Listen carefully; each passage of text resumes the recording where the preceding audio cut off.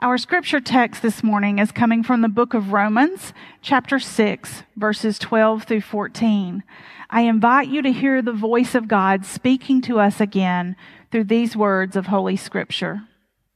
So then, don't let sin rule your body so that you do what it wants. Don't offer parts of your body to sin to be used as weapons to do wrong.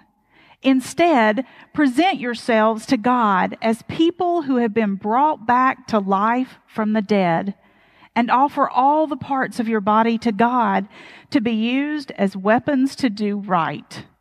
Sin will have no power over you because you aren't under law, but under grace. This is the word of God for the people of God. Thanks be to God. Over the next few weeks during this time of Eastertide, we're going to be looking at the characteristics of the fruit of the Spirit. This sermon series is called Living Holy and Whole, as we talked about how we were healed and now how we are going to live. While that healing is taking place, and even once we're healed, we begin to live as the people of God in the world. What does that look like? And we get that in Galatians chapter 5 with the fruit of the Spirit. The first thing we want to remember is that we are all sinful, but Jesus offers us freedom from the power of sin. Now, there are many words in the Bible used to describe sin. The most common one in the Greek is called hamartia. And if you have been on a Emmaus walk, you've heard this explained. It's an archery term for when they were having archery tournaments or javelin throwing contests, that if you failed to hit the mark, the target, anything else was hamartia. It was outside. It was not making the mark. You could overshoot it. You could undershoot it. You could veer to the left or go wide in either direction. But missing the mark was sin. Missing the mark of the standard that God has set is sin, and we are all sinful. Our story of explaining that is the fall in the Garden of Eden, way back in the book of Genesis.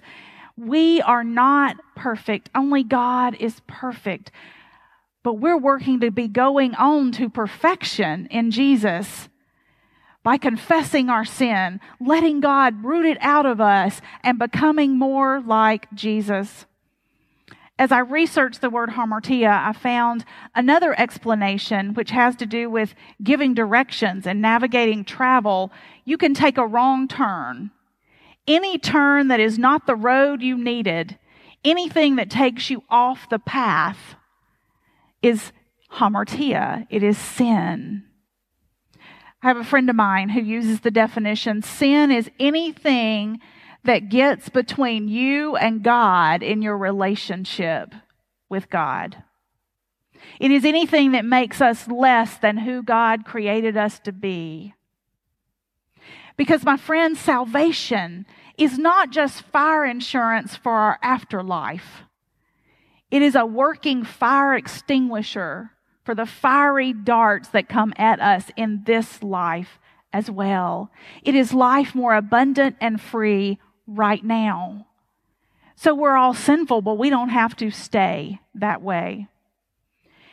The second thing is that it is the presence of the Holy Spirit in our lives that produces these characteristics that are pleasing to God. This is what we call bearing fruit. I want to point out to you that when we read that verse in Galatians chapter 5, verses 22 and 23, it says, the fruit of the Spirit is. It is fruit, singular. It is one fruit with those many characteristics. In the same way that I have an apple, this particular apple is red, yellow, and some green. It feels firm and crunchy. It's supposed to be sweet. It's a sweet variety. It's fairly round. All of those are characteristics of the one fruit. I one time had somebody tell me, well, I have some of the fruits of the Spirit. I can be kind most of the time. I have a little bit of love, and sometimes I have joy, but I don't have any of that peace thing, and I don't do gentleness. No, my friends, these are the characteristics of what comes out in us when the Holy Spirit is ruling and reigning in our lives. And the fruit itself is the seed-bearing growth of a plant.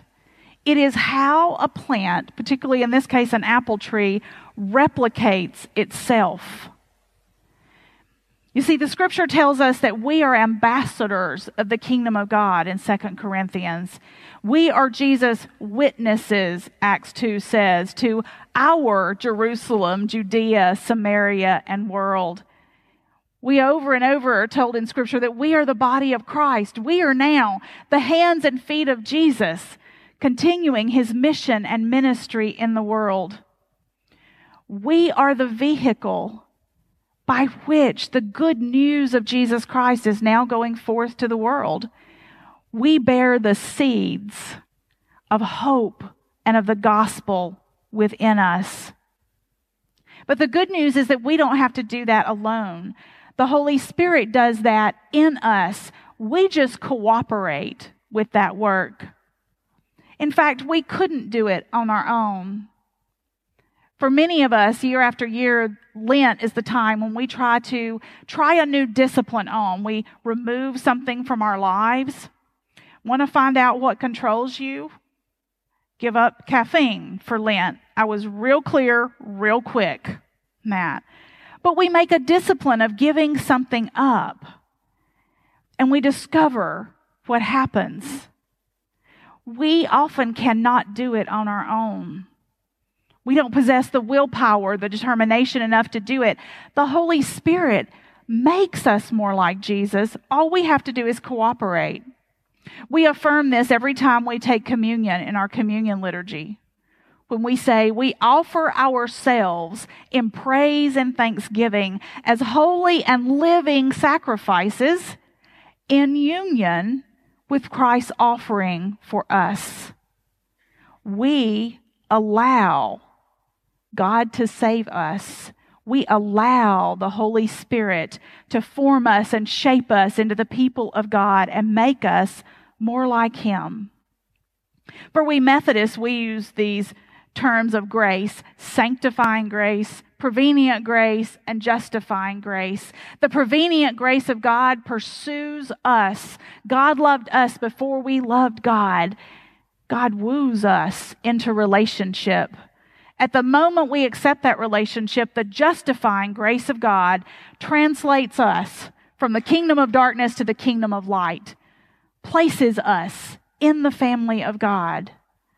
But that's just the beginning of a journey, because then God's sanctifying grace transforms us into the people we are called to be. I've used today the apple as our object to see. Did a little research on apple trees. Trees produce fruits and seeds, but the apple tree, when it drops an apple and the seeds go into the ground, the tree that grows from this seed will not be identical to the parent tree. In the same way that we aren't identical to our parents, we resemble our parents. So if you plant a seed from an apple, it will grow into a tree, but that tree will not be identical. A lot of those second generation trees will be small and weak, and a large number of them will only grow inedible crab apples, if you've ever eaten one of those. But there is a way to ensure that you get a tree that grows apples just like this one, and that is by grafting a shoot off of a tree into another rootstock. So you have the root system and the strong trunk, and then you graft in the type of apple that you want. And year after year, generation after generation, you'll get identical apples. This is what I believe happens to us as we bear fruit for Jesus Christ. Jesus Christ becomes the roots and the strong foundation, the good solid trunk of the tree for us. We get grafted in. And then through Jesus Christ, we become identical to Jesus as we allow the Holy Spirit to work in us.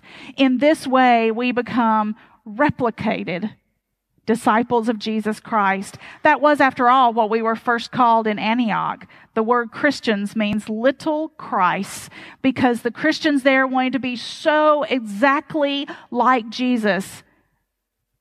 We often say, I want people to see Jesus in me. We want to bear fruit. As recipients of God's grace, we want to share it with one another. 9 characteristics of this one fruit we will explore. We cooperate with the Holy Spirit to become like Jesus so that we can have love, joy, peace, patience, kindness, generosity, faithfulness, gentleness, and self-control. Let us pray.